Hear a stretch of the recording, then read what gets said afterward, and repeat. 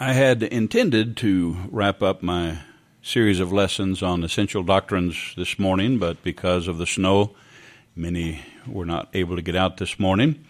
And the subject of the final lesson was going to be the doctrine concerning the bridal truth. And there are some that have not heard that, at least not in detail. And so I'd kind of like to wait until they would have an opportunity as well. Not everyone listens to the podcast. So I thought I'd give a lesson I've given before. It's kind of a companion lesson that would go along with this series on essential doctrine. And the title that I've given it is The Extremes of the Flesh Concerning the Attitude Toward the Truth, concerning these essential doctrines that we've been considering. There are two extremes that the flesh has taken among God's people when we talk about the importance of truth, the importance of sound doctrine. And what we're going to find out is both of these extremes are very dangerous. And there's a scriptural balance that we want to maintain when we talk about doctrine, when we talk about why these truths that we've been considering, why they are important for us to know, and yet to maintain a balance that is in accordance with God's will concerning why He gave us these teachings, which is what doctrine means, and to guard against the two extremes. The first extreme attitude that people have, that God's people have towards the truth, is that we think that we are the source of truth, or our church, or our pastor, or our Bible school, that people can't really know the will of God unless they know us. And you say, oh, well, that's pretty extreme. Well, yeah, that's the point. And yet it is very common among God's people that unless people know us, they can't have God's best. And that's such a dangerous extreme that we have noticed over the years and throughout Christian history, that there are those that have that attitude, we are the source of God's truth. The other extreme towards truth is that truth really doesn't matter.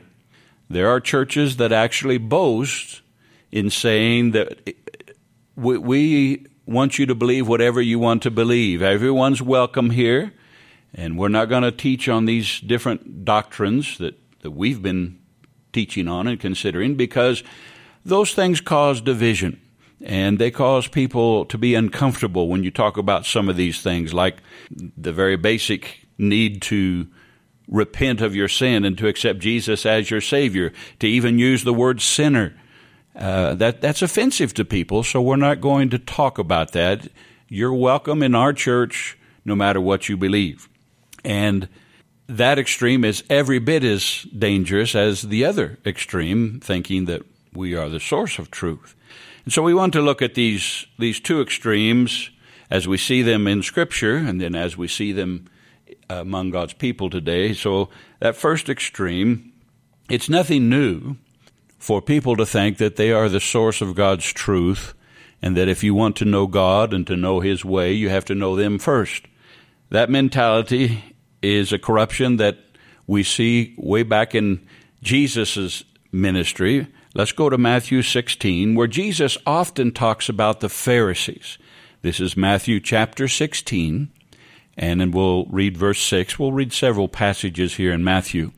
But Jesus often warns about the doctrine of the Pharisees. Now, who were the Pharisees?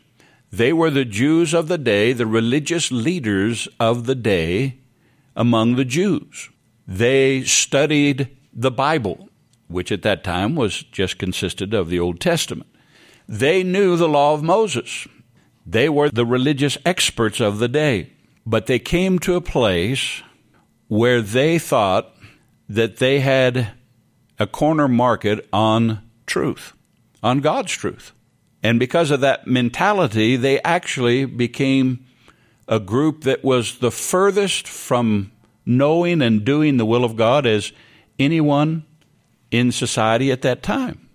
And so Jesus says in Matthew 16 and verse 6, Jesus said to them, "Take heed and beware of the leaven." He's talking about their doctrine, and leaven puffs up. It's a lot of air, but no substance. And so he's saying about their doctrine, about what they teach and what they practice, beware of the leaven of the Pharisees and the Sadducees. Another group, the Sadducees were another group of the leadership of the Jews of that day. Then let's go to verse 12 of Matthew 16, where Jesus says, when then they understood that he did not tell them to beware of the leaven of bread, but of the doctrine of the Pharisees and the Sadducees. So they understood the analogy that Jesus was using there. Now let's go to Matthew chapter 23 and verses 1 to 3. Now remember, Jesus is talking about those that were considered the expert on knowing the will of God. Matthew chapter 23 and verses 1 to 3. Then Jesus spoke to the multitudes and to his disciples, saying, the scribes and the Pharisees sit in Moses' seat. Now Moses and the law that was given to him, that was the authority, the law of the land among the Jews.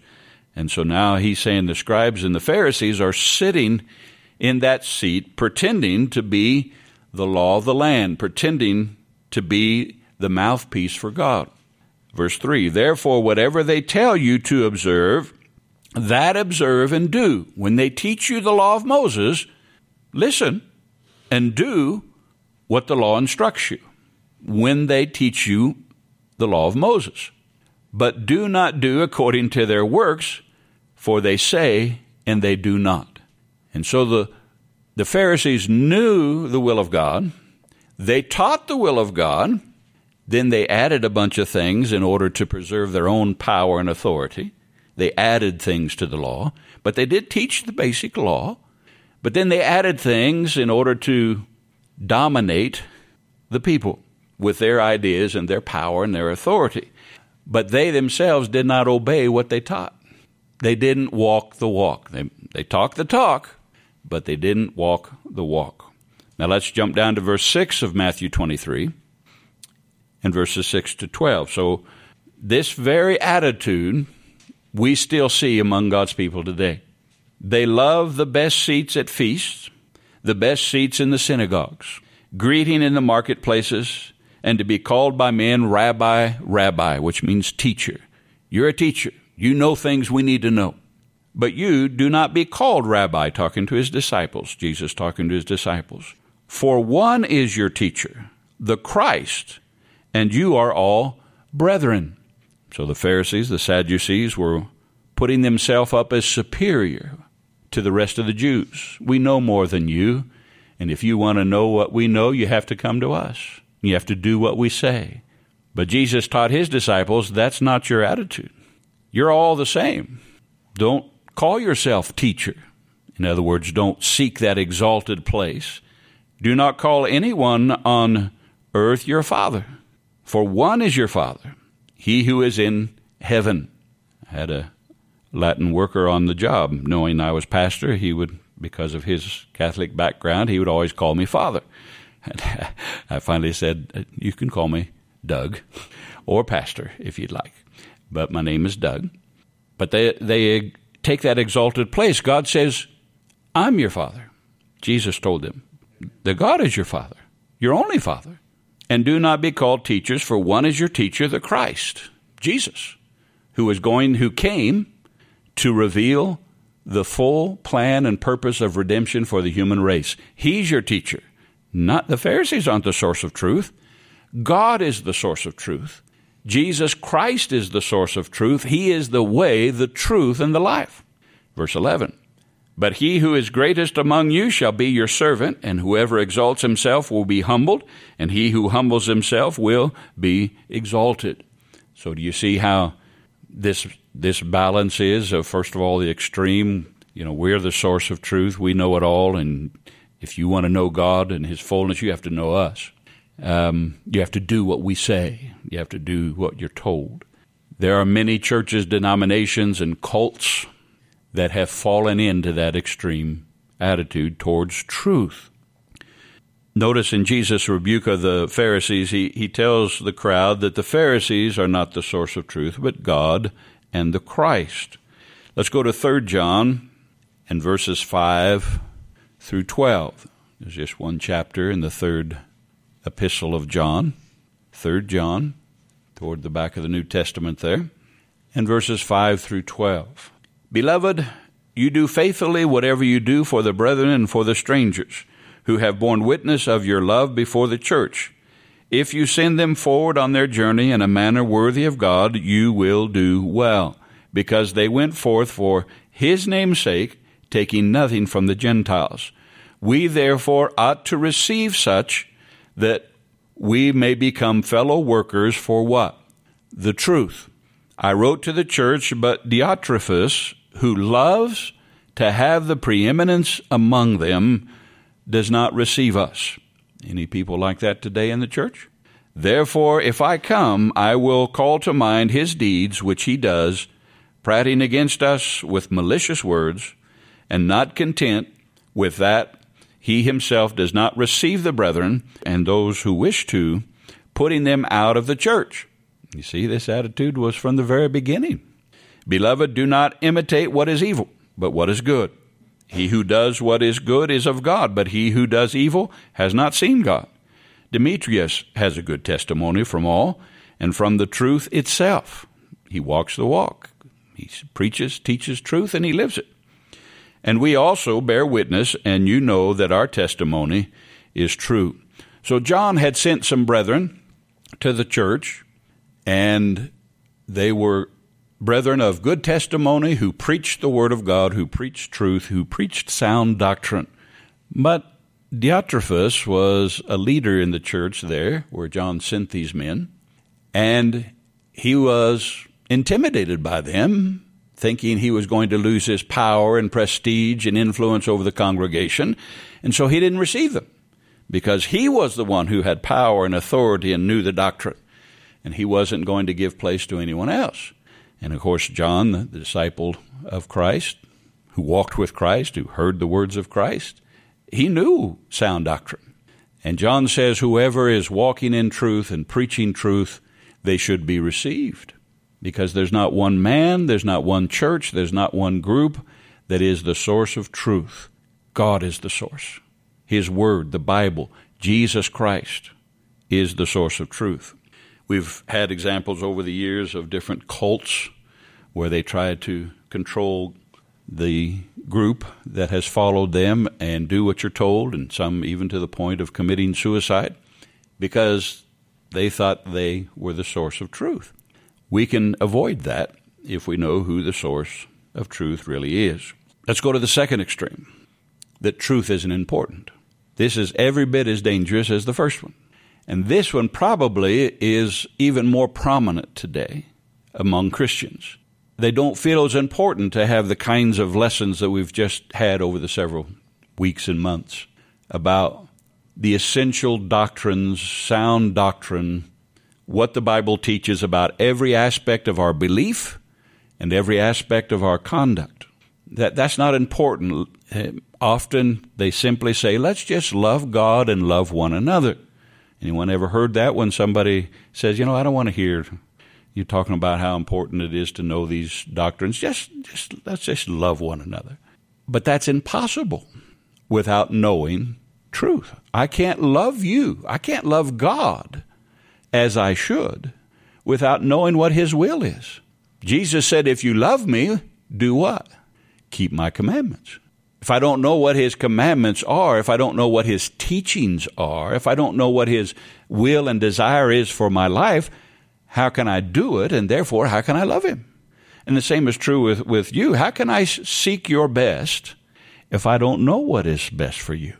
If I don't know what God's will has been revealed to be for every relationship in your life, I can't love you as I should if I don't know the will of God. And so that attitude of, doctrine doesn't matter. Don't get stuck on that. Let's just encourage one another and let's just be happy. And, joy comes from knowing and doing the will of God. All through the Old Testament, I'll give you a few scriptures you can jot down if you want. For time's sake, we won't read them. But if you want to jot down Jeremiah chapter 23 and verses 16 to 18, it's just one example. Jeremiah 23 and verses 16 to 18.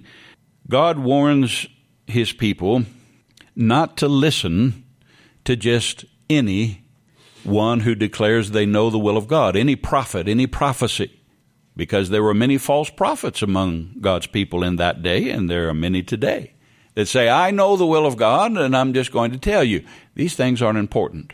When God's Word declares they are important, they are essential. Let's go to the New Testament where Paul teaches us in 2 Timothy. 2 Timothy chapter 4 and verses 3 and 4. 2 Timothy chapter 4 verses 3 and 4.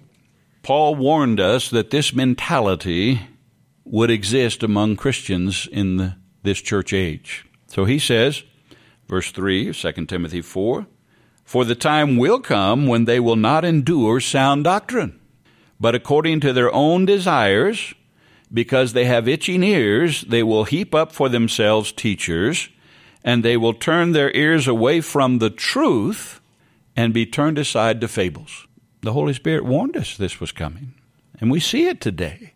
You see churches teaching things that are contrary to the Bible, and people swallow them up because that's what they want to hear. There are so many that follow the prosperity message where people tell them, if you have faith, if you're saved, if you're a child of God, you'll never have any problems, you'll never be sick, you'll always have lots of money, you'll have everything that you could ever possibly want because you're a Christian. People want to hear that. I would like to hear that if it was true, but the Bible tells us it's not true. And so there are those that say, well, don't tell us about what the Bible teaches about suffering. We'll consider that in our final lesson, Lord willing, next week. Don't talk about suffering. We don't want to hear suffering. That doesn't tickle our ears. And yet that is one of the essential doctrines of the Bible. Those who will live godly will suffer persecution. The Bible teaches that. That's the revealed will of God. Also teaches that the suffering of this present time is not worthy to be compared with the glory that shall be revealed in us. I thank God for the balance of Scripture, but we have to teach it all. We have to accept it all. 1 Timothy chapter 1. Here in this passage, we see that whole thought of, let's don't teach doctrine. Let's don't talk about things that make people uncomfortable sometimes. Let's just talk about the things that give us that warm, fuzzy feeling. I have nothing against warm, fuzzy feelings as long as they're based on truth. But let's only talk about what people want to hear and just love one another. Well, where does true godly love really come from? What is the source? Paul tells us in this passage, 1 Timothy 1, chapter 1 and verses 3 to 7. As I urged you when I went to Macedonia, remain in Ephesus, that you may charge some that they teach no other doctrine. Paul taught doctrine he received directly from Jesus Christ, and now he is charging Timothy. He's taught Timothy these same doctrines, and now he says, teach every congregation I send you to these same teachings, these same doctrines. And don't give heed to any other doctrine that contradicts what God's revealed to me to be the will of God. Verse 4, nor give heed to fables and endless genealogies, which cause disputes rather than godly edification, which is in faith. People say sound doctrine causes division. That's not true. False doctrine causes division. When we all receive truth, there's nothing but unity and fellowship.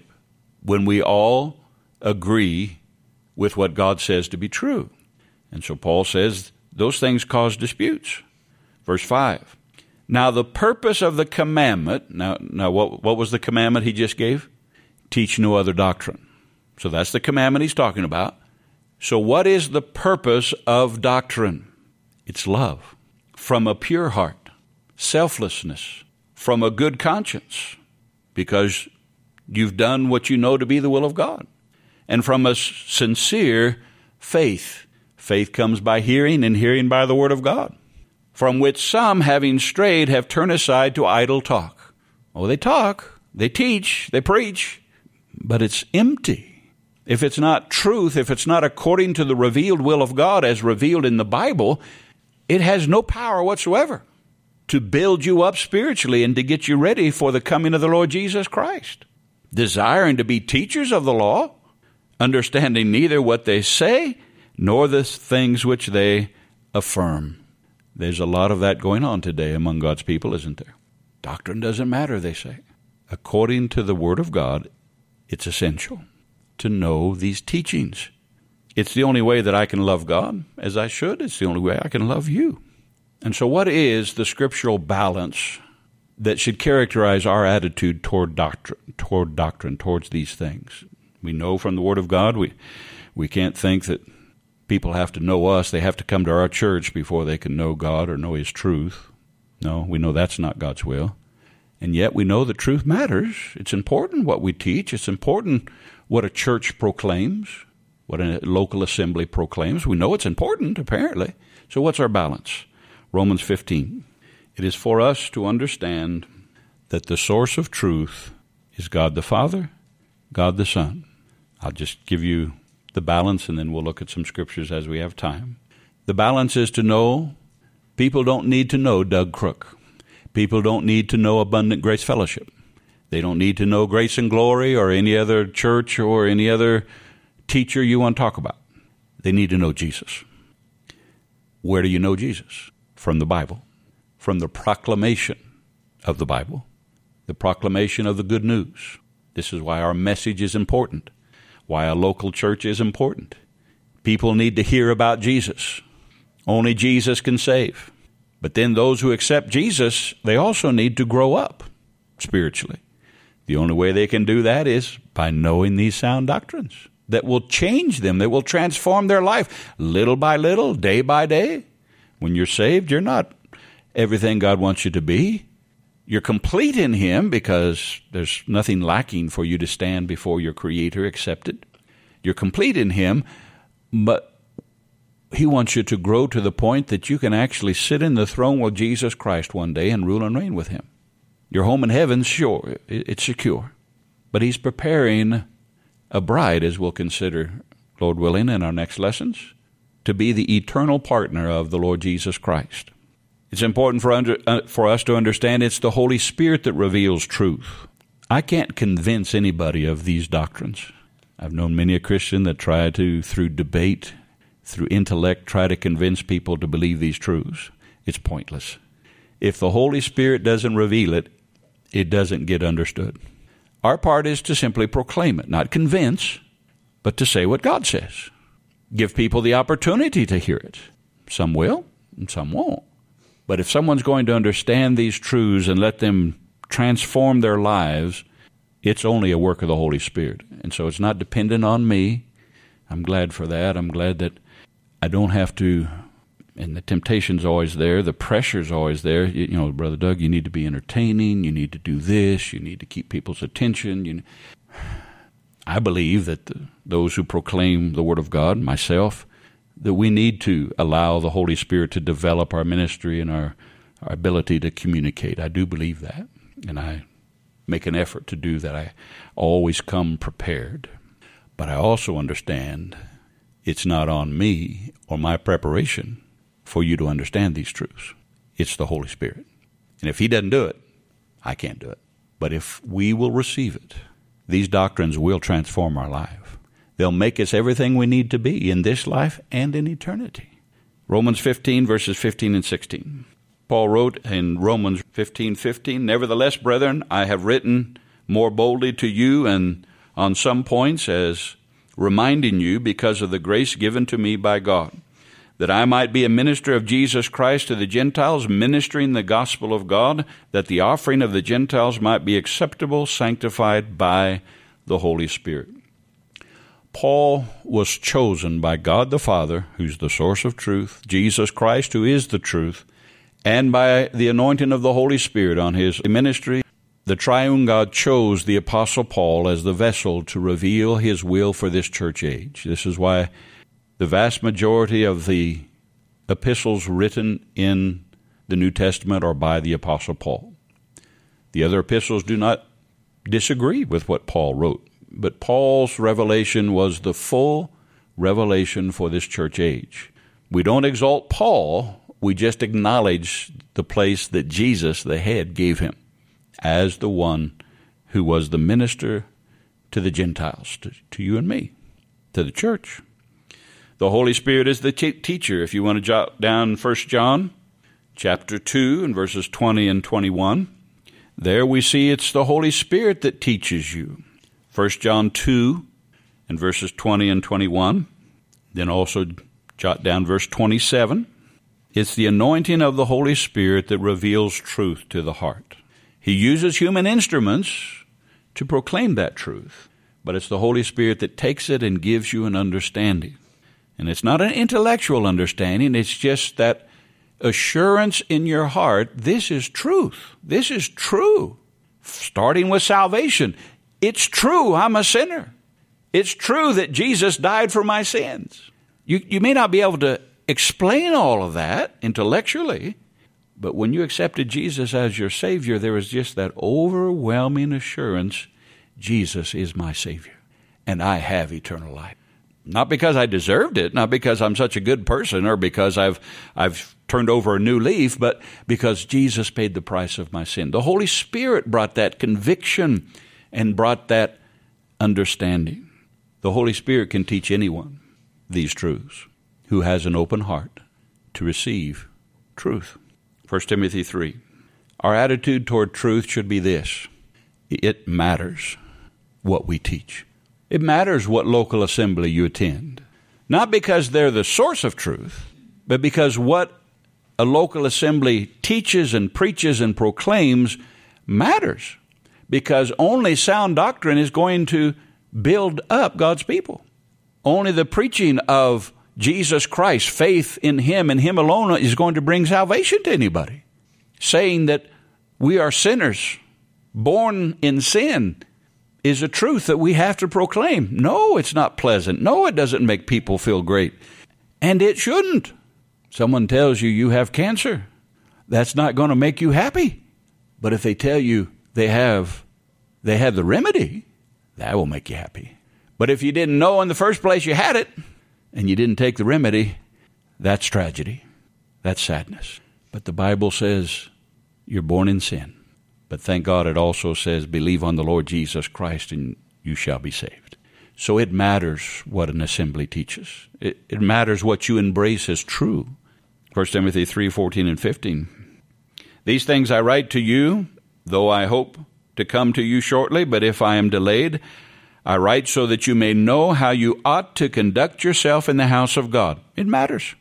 Which is the church of the living God, and it is the pillar and the ground of truth.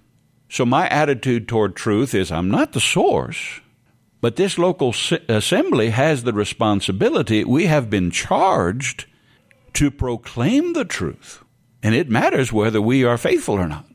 In 2 Timothy 4, verses 1 and 2. 2 Timothy 4, verses 1 and 2. I charge you therefore before God and the Lord Jesus Christ, who will judge the living and the dead at His appearing in His kingdom, preach the word. Preach the word. It matters that you preach truth. Be ready in season and out of season. Convince, rebuke, exhort with all long suffering and teaching. You can jot down 2 Timothy 2, 1 to 12 as well. 2 Timothy chapter 2 and verses 1 and 2, where Paul told Timothy, you teach these truths, these doctrines to other faithful men. So that's our attitude toward truth. It matters what I believe. It matters what my church believes and teaches. Whether or not we say what God says in His Word, it matters. Paul teaches us that each believer, 1 Corinthians 4, 1 and 2. 1 Corinthians 4, 1 and 2. We are stewards of truth, of the mysteries of God. It's required that stewards or administrators, is what the word means. It's required that those who administer the mysteries of God, the truth of God, it matters that they're faithful to that or not. So this is why we believe that truth matters. Let's close with 2 Timothy 2, 24 and 26. 2 Timothy 2, 24 and 26. This is our attitude toward sound doctrine, toward truth. We're not the source of truth. Truth matters. But knowing truth shouldn't lead to arrogance. Knowing truth won't make you ignorant either. This is the balance. 2 Timothy 2:24-26. And a servant of the Lord must not quarrel, but be gentle to all, able to teach, patient, in humility, correcting those who are in opposition, if God perhaps will grant them repentance so that they may know the truth, and that they may come to their senses and escape the snare of the devil, having been taken captive by him to do his will. That's a challenging passage. It's a divine balance that only the Holy Spirit can produce in us.